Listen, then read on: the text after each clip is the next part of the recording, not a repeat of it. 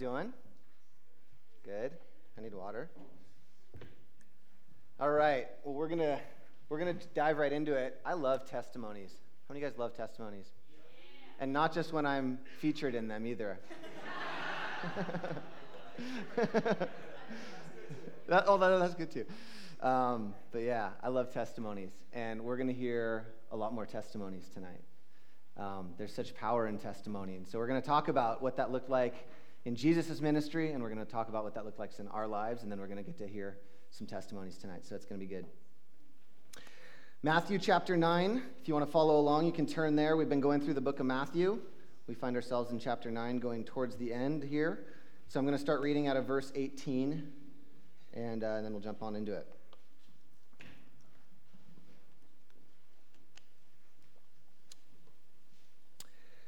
While he was saying this, Jesus being the he, while he was saying this, a synagogue leader came up and knelt before him and said, "My daughter has just died.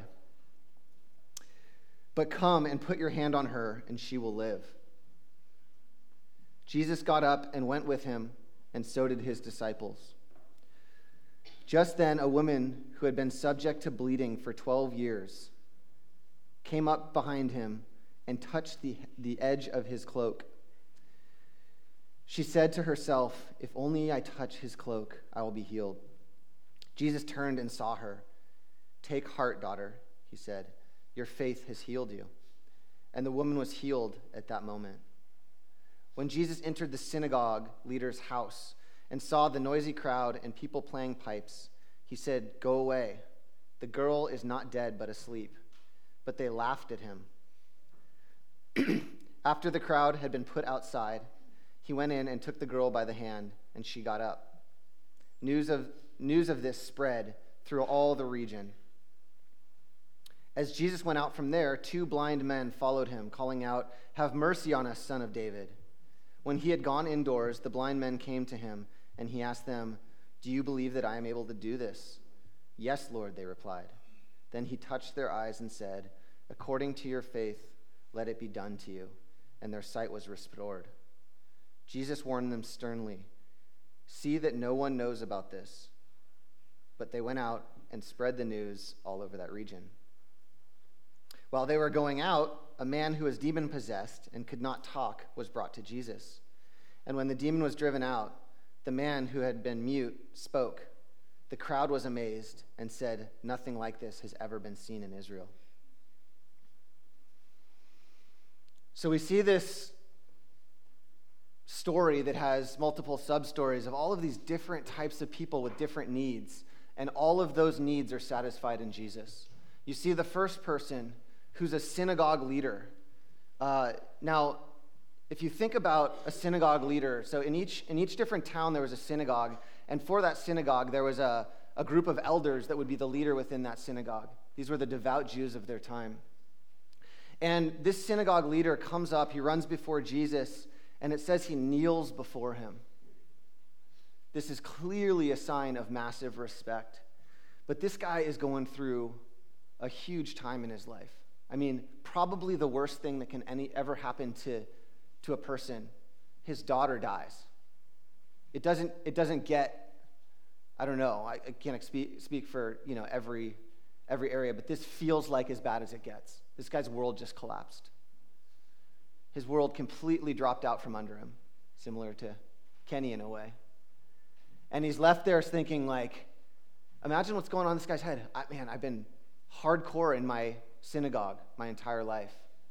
I serve God the best I know how. What is going on? And then he probably remembers, wait, I think I heard Jesus was in town. And I've heard so much crazy stuff about the things that are going on. Maybe I'll go to him, and maybe what I heard from my neighbor, or maybe what I heard from, in the synagogue, people, the rumors that are going around, maybe he can help. And so the guy runs before Jesus and kneels before him. I kind of envision it as a last-ditch effort. It's like, man, my world just fell apart. What am I supposed to do right now? And the guy falls before Jesus. And Jesus says, "I'll come with you." And he goes to his house. And he walks in and he says, "Don't worry, she's not dead, she's asleep." And they start laughing at him. And immediately he puts him out. I kind of like that, It's like they all laugh at him, and he's like, get out. Like, just get out. That's probably not how it happened, but just get out of here. So they all leave, and he goes and he resurrects a dead girl. He lays his hands on her, and the power of life returns back into this girl. I mean, imagine that moment for the family. Imagine that moment for the people around. Your world completely devastated, something that you never think you'll ever be able to recover from. Boom.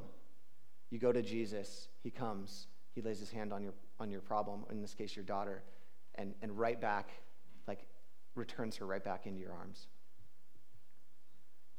And then we see this woman who had been bleeding, what does it say, 12 years? This woman had been bleeding nonstop for 12 years. Now, if you unpack what this was probably menstrual bleeding. And the reason why that's important is because it made her ceremonially unclean for 12 years. In the Jewish practice, if you came in contact with a woman in this time of her month and you touched her, you were unclean for a day, and you had to go out from the village.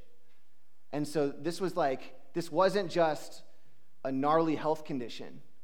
This devastated this woman's life. She had no community. She couldn't come in contact with people. She couldn't be married. She was probably either divorced or, her husband had left her, or maybe she never got married because of the condition. But there was a bunch going on in this woman's life because of this problem. And she goes, man, I think I heard something about this guy, Jesus, and I think he's in town.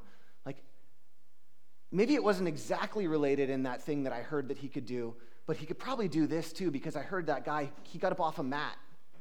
And he could probably address my problem too. So she goes out and she believes that if she just touches the hem of his garment, that she'll be healed. And she goes and she touches Jesus. This is huge risk for her, right? Like, if Jesus is really a prophet, what he could do when he calls her out, when he turns around and stops, she's probably thinking like, oh my gosh, he knows that I'm unclean and he's going to call me out in front of all these people and rebuke me. And instead he says, daughter, you're healed. Unto your faith, you're healed.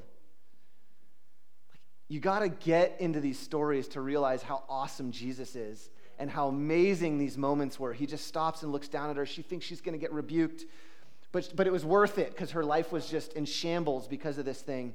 And then he calls her up and calls her daughter, restores her, and her life again comes back. Two blind guys are then following him, yelling out, basically, Son of David, which they're saying is, Messiah, Messiah, have mercy on us. And they're calling out to Jesus, and he sees their faith. He goes all the way into a house, so these blind guys are running after him, basically. You got to come on, there's some comedy in these scenes, too.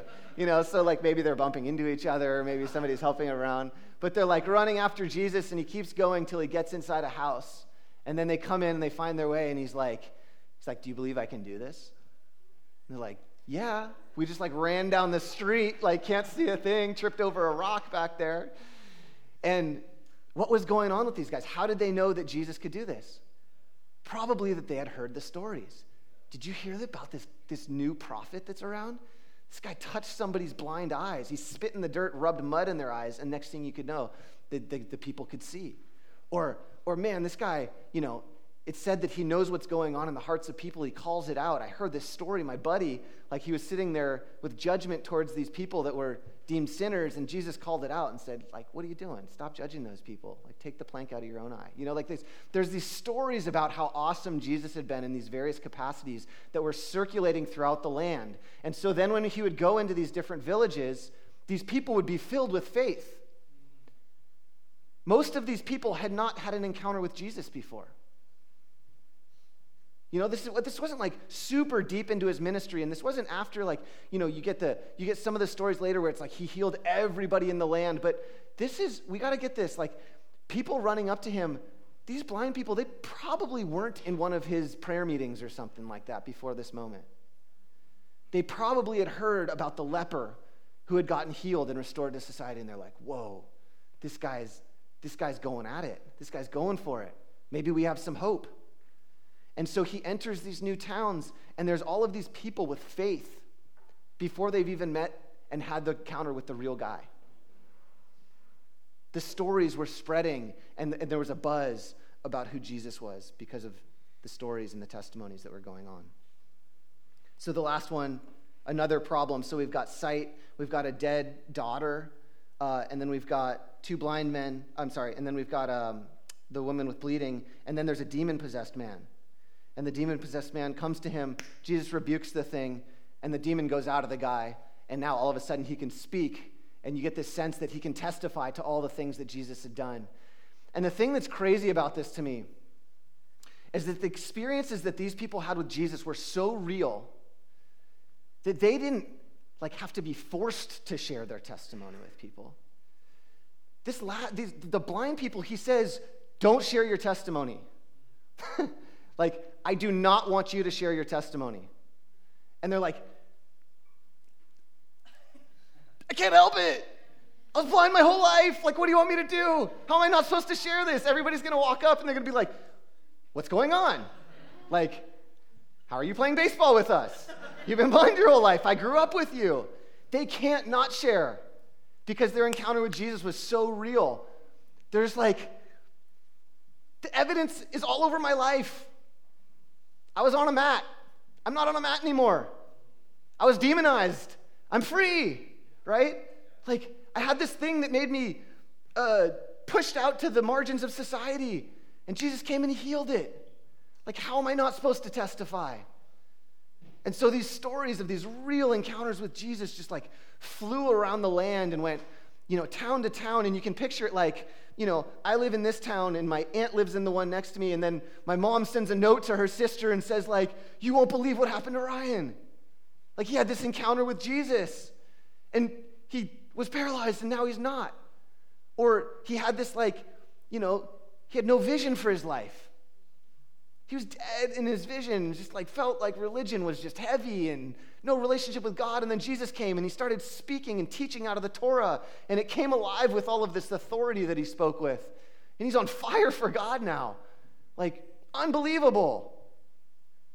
And then what happens, the other side of it is you envision that these testimonies are going out from these people filled with passion about what Jesus had done with them. And then they go to these towns where what happened. The testimony went forth, and it landed on somebody that was in a similar enough position that they could grab hold of it. Right? Oh, wow. That happened to Ryan? I actually feel pretty dead in my relationship with God right now. I wonder if I should go listen to Jesus. Whoa, he's in town? I am there. I will do whatever I need to do to be there, right? He healed the blind person. I've been blind my entire life. Hopeless, angry at God, bitter at God because I just can't get over this thing. Maybe this will be my last-ditch thing. If he did it for him, maybe he'll do it for me. But there's something that comes in the testimony that resonates with a deep part of somebody. And you can just get this thing where faith arises in them somehow. Right? Even for the blind person that's been blind their entire life, something happens inside where this faith arises and they're like, I'm going to do it. I'm going to go touch the hem of his garment. And I believe that when I do that, it's going to come alive.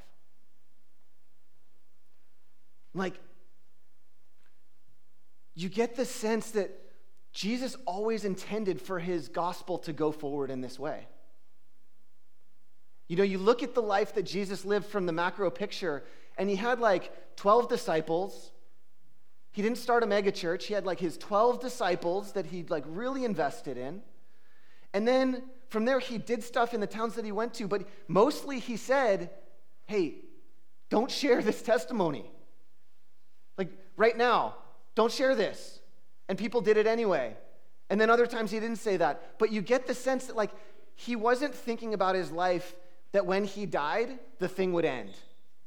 And why was he not thinking about his life that, I got to maximize these 3 years in the most way that I can and touch as many lives as humanly possible? The reason is because he expected his good news and the person of Jesus to be multiplied and expanded through the experiences of the people that had come in contact with him. Most so the disciples, but also these other ones. It was always in his plan that this is how the gospel would spread.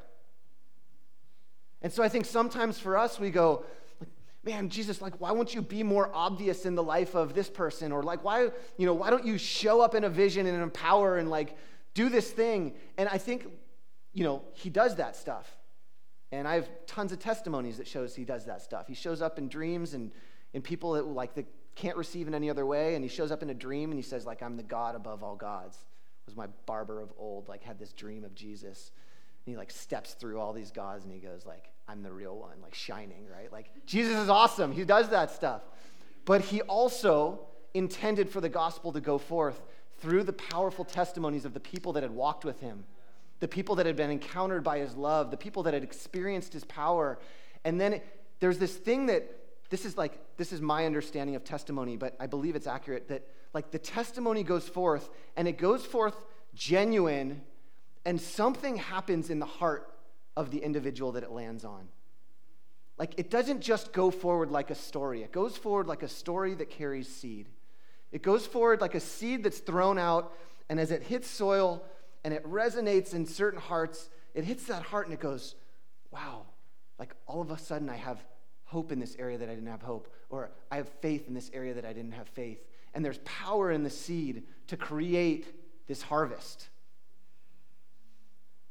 And so the next part of this that we won't talk about today is Jesus saying to his disciples, the harvest is plentiful, the laborers are few. I need to send people out into the harvest. But why was the harvest plentiful? The harvest was plentiful because of testimony. The harvest was plentiful because these stories were just shooting around from Jesus walking town to town, doing this stuff. And as they went around, this faith started to bubble up to the place when Jesus would run into town with a similar need, they'd run and drop at his feet. And man, my vision, my desire for the life of the church is that exact thing. That exact thing. My desire is that in here, the authentic, the real deal, real experiences with Jesus, like the stuff that happened in the lives of these people, like the stuff that happened in the life of Kenny, like in the life of stuff that happened in people that we'll hear from today, but there would be this authentic testimony where it's not like we're like, man, I need to muscle up this stuff and like share my good news with my coworker because it's what I'm supposed to do. It's like, no. Your life is bubbling up like you don't know who I used to be.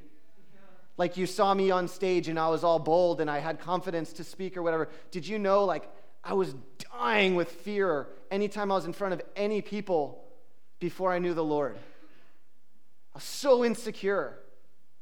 I felt like people were judging me all the time. And then I had this encounter with Jesus, and he came in and he called me his son, and he told me how valuable I was to him, and he spoke to my heart, and little by little I started to like get courage on my life. To the point where I walk into a room and I didn't feel like everyone was looking at me, criticizing me. And then I could be on stage and it felt like everyone was looking at me but not criticizing me. And then I just realized, actually, I just don't care anymore. Right? And like, Jesus did that. You know, and you're in fear, right? Like, I can see how nervous you are, and like, let me share with you who Jesus has been in that particular area.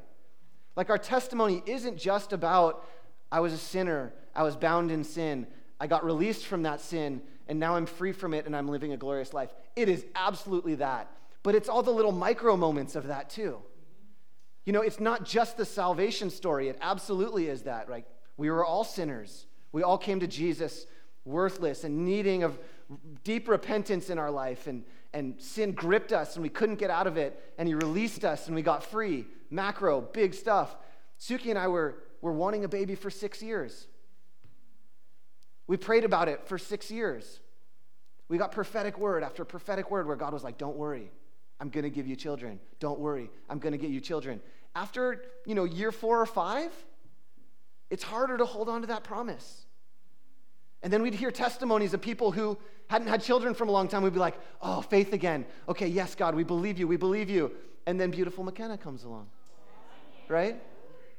And Jesus shows himself true to his promises. He shows himself for us. He shows himself involved in our life. It happened at the perfect time, not a moment too early, not a moment too late. His timing is perfect. And so now we share that, and it goes out to people who are in that place, and they're like, got it. I've gotten that promise too. I'm standing on that. We're going through it. And faith comes alive in people's hearts. And we're not striving and pushing to share testimonies. It's just our life. And we see Jesus show up in these ways, and we're like, that's who he is. That's who he is. And those are the testimonies that produce a harvest. Those are the testimonies that produce a harvest. That's what I want to invite us into. So we're going to hear some testimonies from some people, one of my favorite things to do. And as you hear them, let it fall on good soil. Maybe this is the testimony that's meant for you, where you're like, I'm grabbing hold of that. Jesus is in my town, and that's the one I need to come and touch the hem of his garment. Or maybe it's one of those where you're like, oh, Jesus has done something similar in my life, and it re-sparks that thing in you where you're like, man, I haven't been thankful for the 15 testimonies that I have in my life that I can remember in an hour in so long. Like, when did those testimonies dull out for me? And maybe this is the spark that brings those testimonies back alive, so that when we go back out into the world, it's not, religious fear that compels us to do this. It's live, it's authentic, it's real stories where we go out and we're like, I know exactly where you're at. I know exactly where you're at. This is what I did.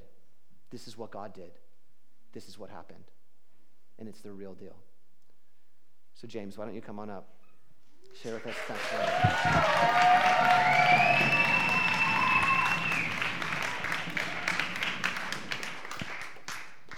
Got it on a pink Post-it or postcard.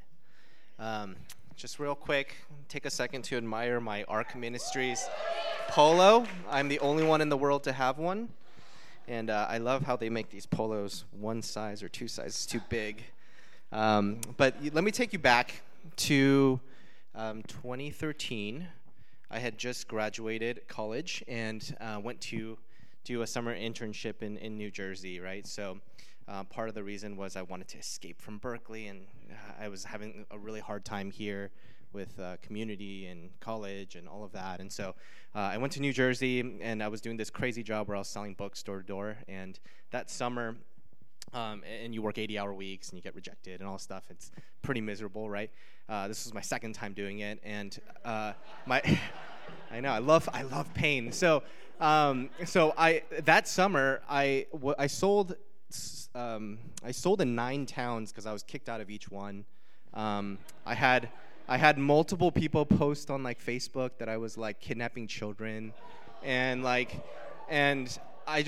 had finished and didn't have as good of a summer as I thought I was gonna do, and all this stuff, right? So all this adversity, and so I'm in New Jersey, and so I drove my car out there, and so I finish and I'm driving and I'm coming back. Right, I'm coming back, and I had just graduated college, and I'm thinking throughout this, 30-hour drive, 40-hour drive, or however long it takes, what I'm gonna do when I get back, right? And I'm in this place in my life where I had all of the options, right? I could go anywhere, do anything. I was like, man, I love Seattle. Let's go up to Seattle. Coffee's really good there, and so I was thinking about all these things, and I was listening to Chris Valentin on the way back, and just because he could keep me awake, right? He's so funny. And so I'm listening to one of his sermons, and he's talking about fathers, right? And he's talking about how, and I'm processing like, man, why was this summer so hard? And that summer, just to give you some context, I had never had panic attacks ever in my life, right? And that summer I had 2, right? Where I thought I was gonna die, right? Like, because I couldn't breathe, all this stuff, and just so overwhelmed with anxiety. And so coming back, my confidence was just shattered, right? I was like, man, I don't know what happened, and I'm in this car, and I'm driving through the Mojave Desert, right? And I'm listening to Chris Valentin, and he's talking about fathers and how fathers give a sense of destiny, right? And as I was listening to that, I just had this realization that my entire life, or all of my friends that I grew up with, none of us had fathers, really, right? I was going down the list. I was like, Jacob, abusive father; Ray, no father; Riley, like all my hometown friends, and going through the list, and I'm like, Alex, absent father; my father, not, it's like, and I was just confronted with this sense of generational loss, right? I don't know if you've ever felt that weight of hopelessness, where you're just like, man, I need someone to show me how to grow up and be a man, and all this stuff, and I've never had that, right? And I was just confronted with that. And I just remember as I was sitting in the car driving, I'm just weeping, right? And I'm like, God, I don't have a father, I don't know what it feels like to be fathered. I don't know what it looks like to be a man, and I have all these like opportunities, but I'm so scared because I don't know where to go. And I just remember God saying like, I'll be your father, right? And as I'm driving, right, I'm just like driving on this road, no cars, I'm like swerving left and to the right, like tears running down my face, and I was just like, man, God, like, will you father me? You know, like, will you father me? But also, would you bring fathers into my life, right? And I got back, and the past 3 years since that moment has been so amazing. Like, it's, you know, just in all the different places, work, church, right? Like, and every place, like, especially in work too. Like, I've had just really amazing male figures just take me under their wing, right? Without me seeking it out or anything, just showing me how to grow up and how to be a man, you know. And Ryan and Suki, right? Like, I remember there was this one point where I was like, I don't know if I should be here or not, you know, and maybe I need to move, right? And all this stuff. And I remember specifically, I'm biking over to Ryan and Suki's place, and I hear the Lord say, "You stay with Ryan and Suki, right? Don't stay with the Ark or Berkeley. No, like, stay with Ryan and Suki, right?" And it was, and I felt like the Lord was saying, because I want you to stay with them, because you need someone to show you how to live your life, right? And in every way, God has been supplying, you know, mothers and fathers and role models in a way that has satisfied the place of where I've lacked with my mother and father. The one thing I want to read is Hebrews 12, and I think this is really pertinent to that experience, right? And it says this: "And you have forgotten the exhortation that addresses you as sons. My son, do not make light of the Lord's discipline or lose heart when he rebukes you. For the Lord disciplines the one he loves, and he chastises everyone he receives as a son. Endure suffering as discipline. God is treating you as sons. For what son is not disciplined by his father? If you do not experience discipline like everyone else, then you are illegitimate children and not true sons." And that's my exhortation to you. If you're going through an experience where you just like were crushed and it was utter failure, right? I've realized over time that it's really just God disciplining you and loving you and guiding you through it and giving you that challenge and saying, it's okay, I'm gonna coach you through it. And that's who God has been to me, is that, you know, life, I'm realizing that, you know, life is so like up and down, and there's all these different things, but every single moment or every single challenge, it's always been God guiding me through it and walking me through it, encouraging me through it, and it's been amazing. So good. Really awesome. Thank you, James. Can we just pray into that real quick? I want to pray something specific. God, I thank you that you call yourself the father to the fatherless. God, and whether we had the best father in the world or whether we had no father at all or something in between, God, you're the father to the fatherless, God. And Lord, I pray, God, that you would come and that you would be our father. God, I pray that you'd draw in, that you'd show us how to do life, that you'd call us up into places of courage, that you'd come and be our comfort when we get smacked around selling books and other crazy stuff. And God, that you would just be everything that a father is supposed to be, just like you say that you want to be to us. And so we give you that invitation and thank you that that's your promise. And God, I also pray, God, that you would open the eyes of understanding to be able to see every way that you've already been fathering us. And just as James was sharing about his bosses and Suki and I and others who came along and he saw the hand of the Lord in those moments, I pray, God, that you would reveal all the areas of the hand of the Lord in our lives, Lord, where you've done that very same thing and we just didn't even notice. Thank you that you're faithful and thank you that you're good. We give you glory and honor in Jesus' name. Amen. So good, man. Thanks. Sarah, go. Come on up.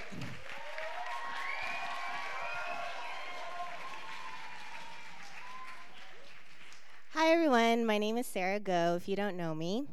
So similarly to James, James's past life, I work with books. I work at a publishing company called Chronicle Books, and it's near the ballpark in San Francisco. So I started about 2 years ago. About a year in, when I was still feeling really new and like I didn't super know what I was doing every day, my boss approached me and she was like, hey, I have a proposition. I would like you to manage the CEO's son for 3 months and just show him the ropes of what we do here in marketing. And immediately my first thought/prayer was, dear God, why me? No, please take this away from me. I don't want to do it. But because I thought I should say yes, I was like, sure. And I faked a smile. And a month later, here he was, Griffin McAvoy, under my wing. And really, I was super scared. My prayer daily was, dear God, please don't let me mess up. Please don't let me get fired. Please don't let him tell the CEO that I don't know what I'm doing. 3 months passed, and I didn't get fired, and that's my testimony. No, I'm just kidding.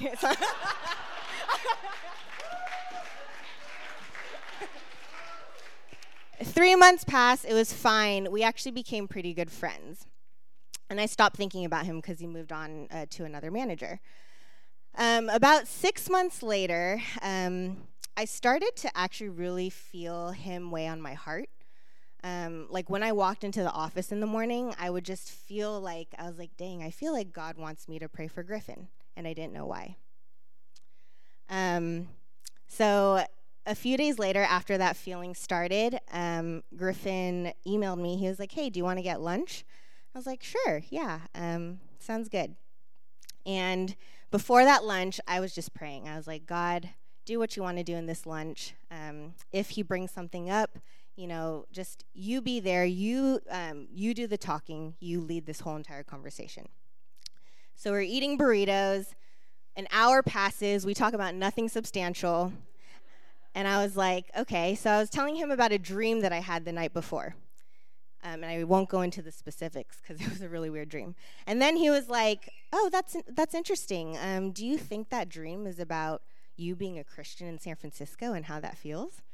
And I was like, yeah, I do. And that actually led to this whole thing where he was like, I don't really believe in your God. Why would he, if he did, make all these people and just abandon them? Because there's so much hard and terrible stuff that goes on in the world. Like, I just don't think that your God is a loving one, and frankly, I don't believe he exists. So that's when I was like, thanks for sharing, Griffin.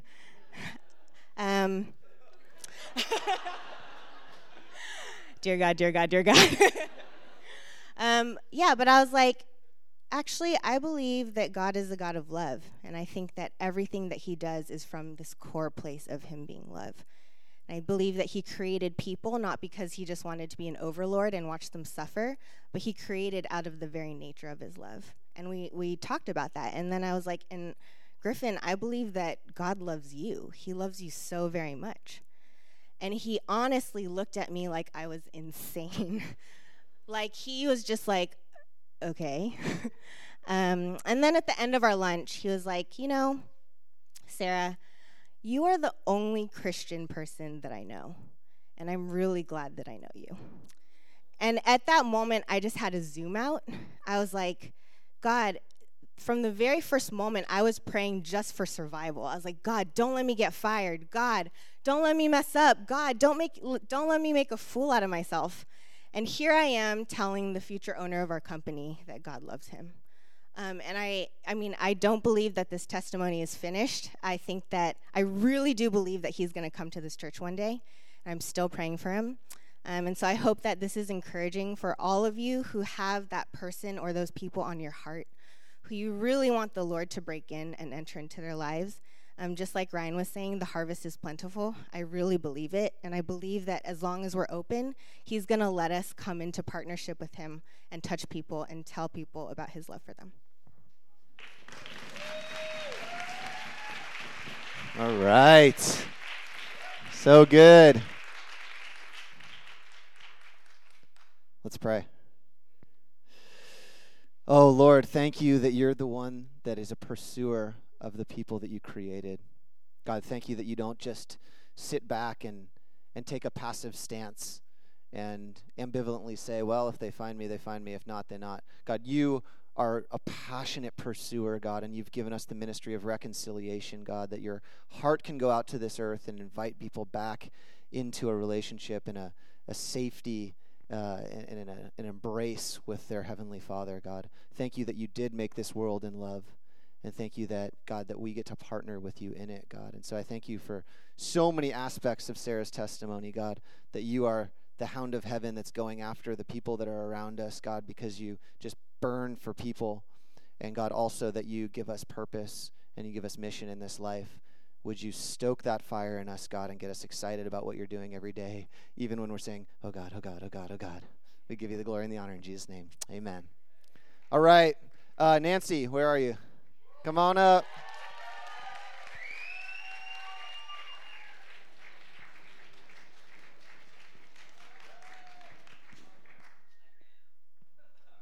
What?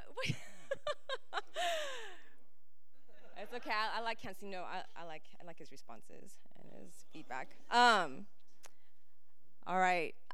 So Ryan actually he asked. Well, I think the prompt was basically think of something like a situation in your life. God met you, encountered you, and how did it change you? And I started thinking about this.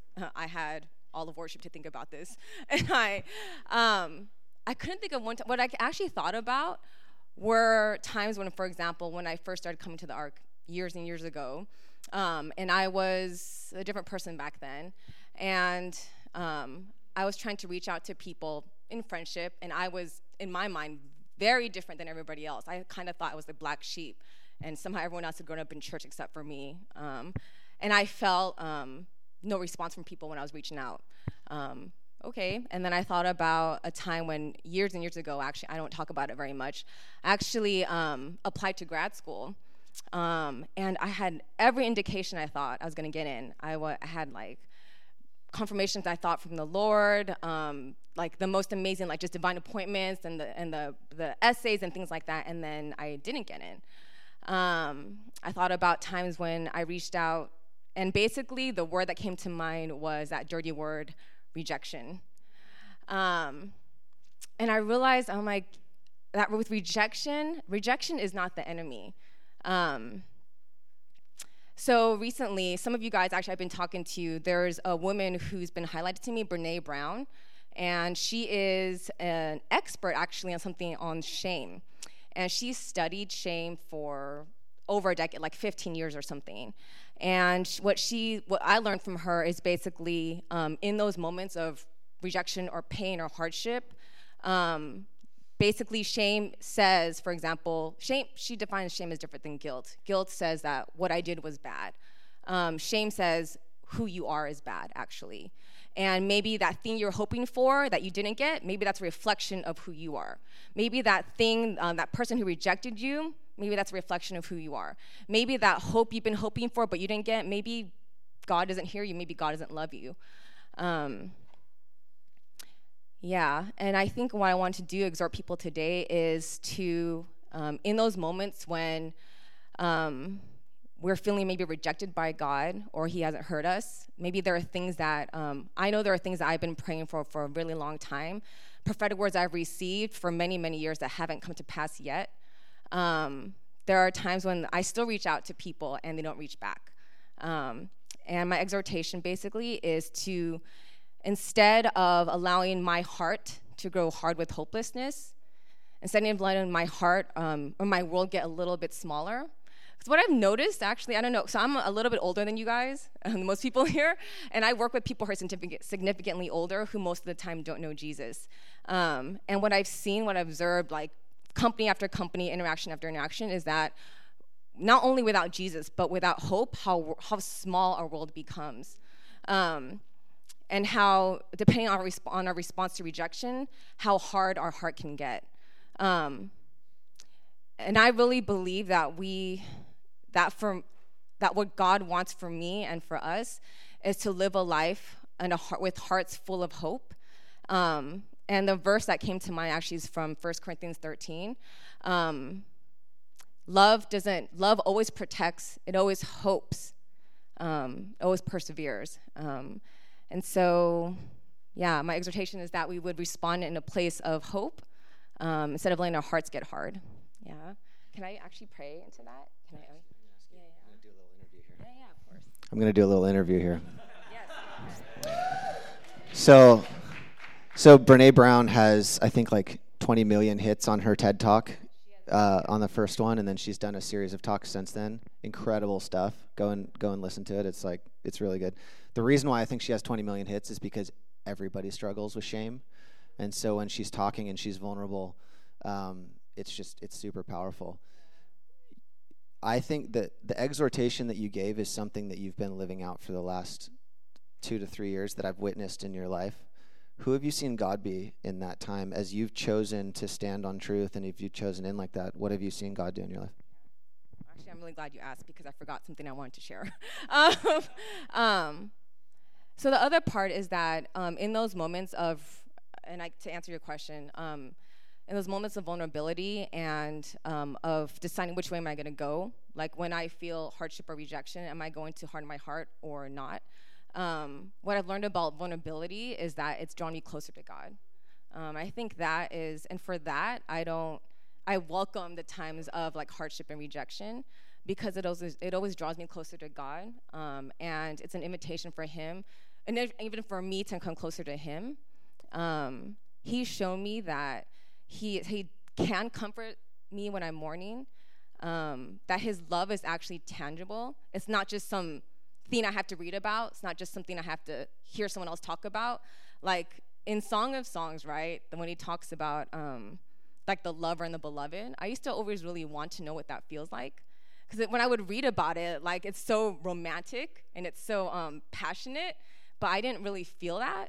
And I thought, oh, maybe it's just not for me, God. But in those moments of mourning or in those moments when I was really raw and it really hurt, He showed me that He can be that lover. He can be exactly who He says He is in Song of Songs, in the Bible, in the Word and stuff.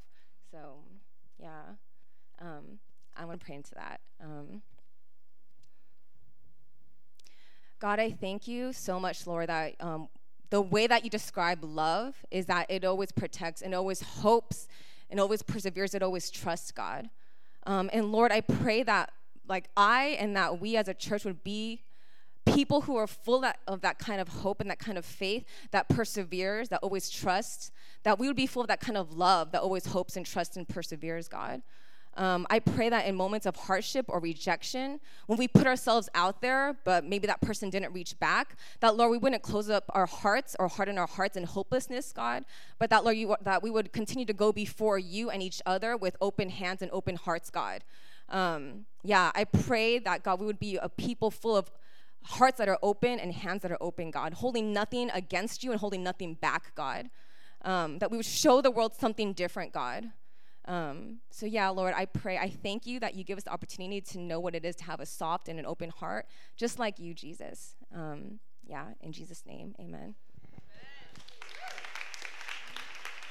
All right.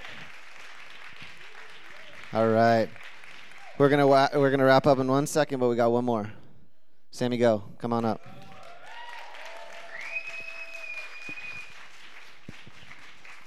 Hi, I'm Sammy. Share a story, and it starts at Chipotle on San Pablo and Gilman. There you go. So 2010, I was a student at Berkeley studying landscape architecture, and I was very driven by food. So I think I was actually like driving for the heck of it throughout North Berkeley and decided on a whim to go to Chipotle and eat by myself. So I think I was having a quiet time in Chipotle, like just sitting there reading my Bible, eating my burrito bowl, and someone comes in and is like, "Hey, does anyone drive a old white Beamer in the parking lot?" And I look around, no one's raising their hand. I'm not raising my hand because you never think it's you. Then I realize it's me. I'm like, yeah. And they said, oh, your car rolled out of its spot and hit another woman's car.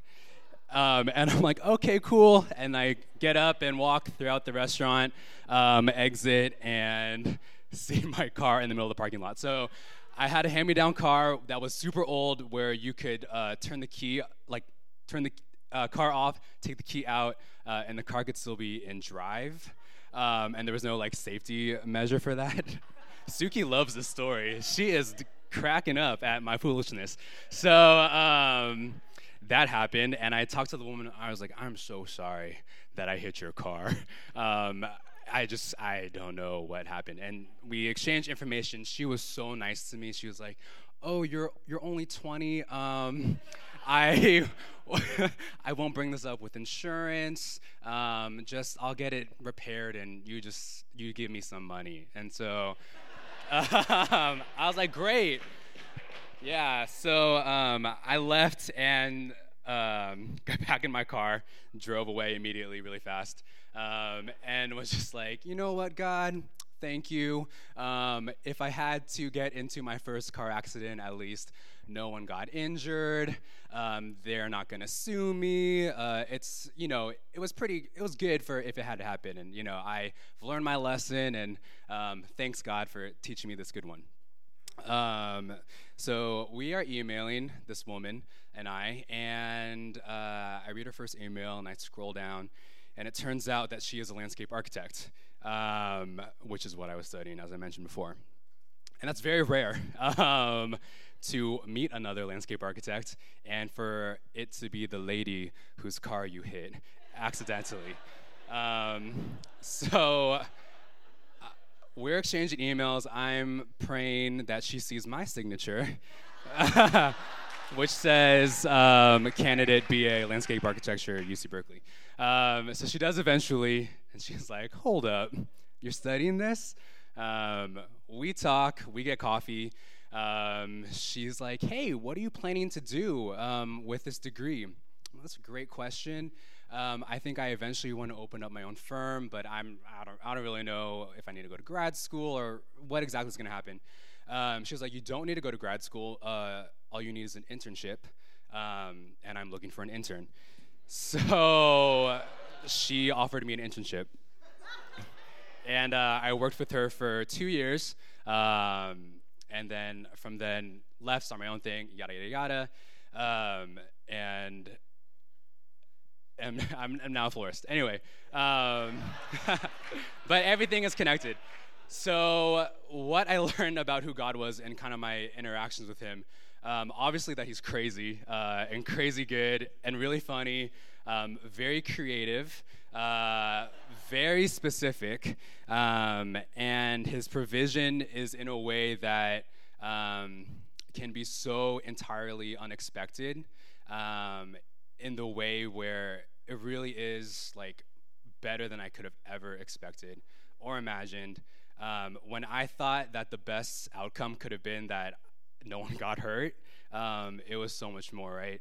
And so I think even step after step, episode after episode, there's just kind of this confirmation even from the Lord of what you're doing, you're on the right path. You know what I mean? It's whatever way that you think you're mobilizing yourself forward, that's nowhere near as crazy when you think about the ways that I am pushing you forward and I am drawing you forward and I'm creating opportunities for you.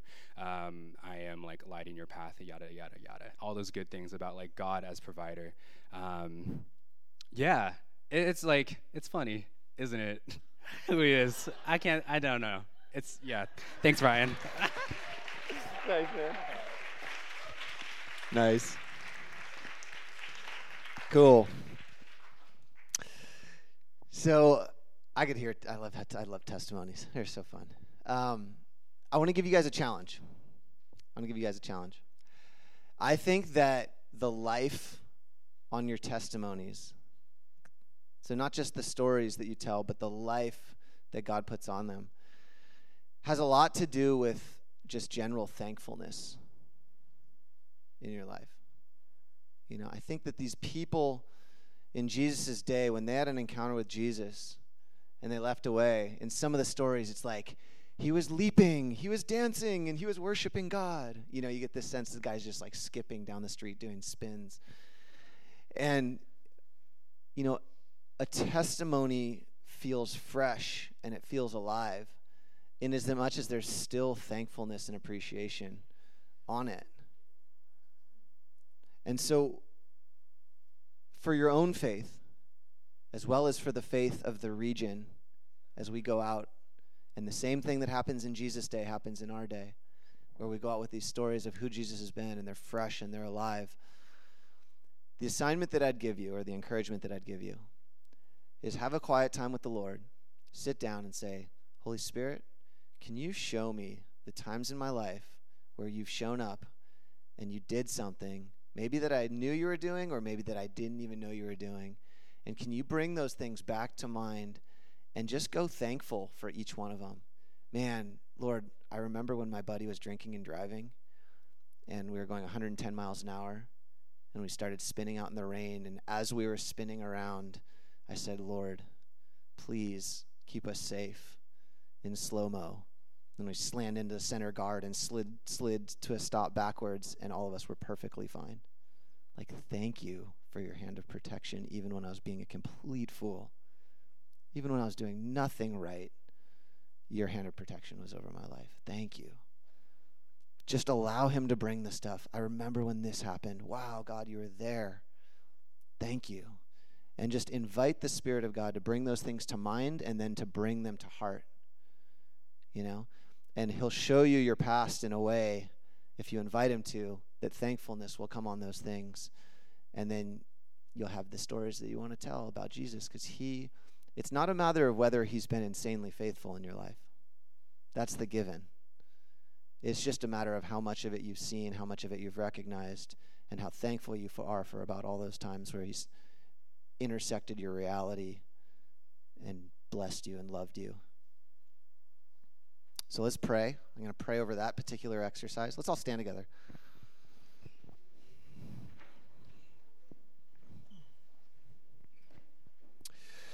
God, I thank you that you are insanely good. That when we read about who Jesus was in his time on earth, we're reading about the Jesus who's the same yesterday, today, and forevermore. So, Spirit of God, I pray that you'd make the truth come alive in this place as we engage you, as we meditate upon your goodness, as we invite you to bring those stories to life and to mind and to bring them to life. God, I pray that you would do so, Holy Spirit. And so we've heard some beautiful testimonies today, God. And we've also been inspired by the power of testimony. I pray that we would go out of this place. We would invite you to come and bring our stories to life, and that you would come in power. We give you thanks, Lord. Even now, we just give you thanks for who you've been, for who you are, and for who you ever will be, God.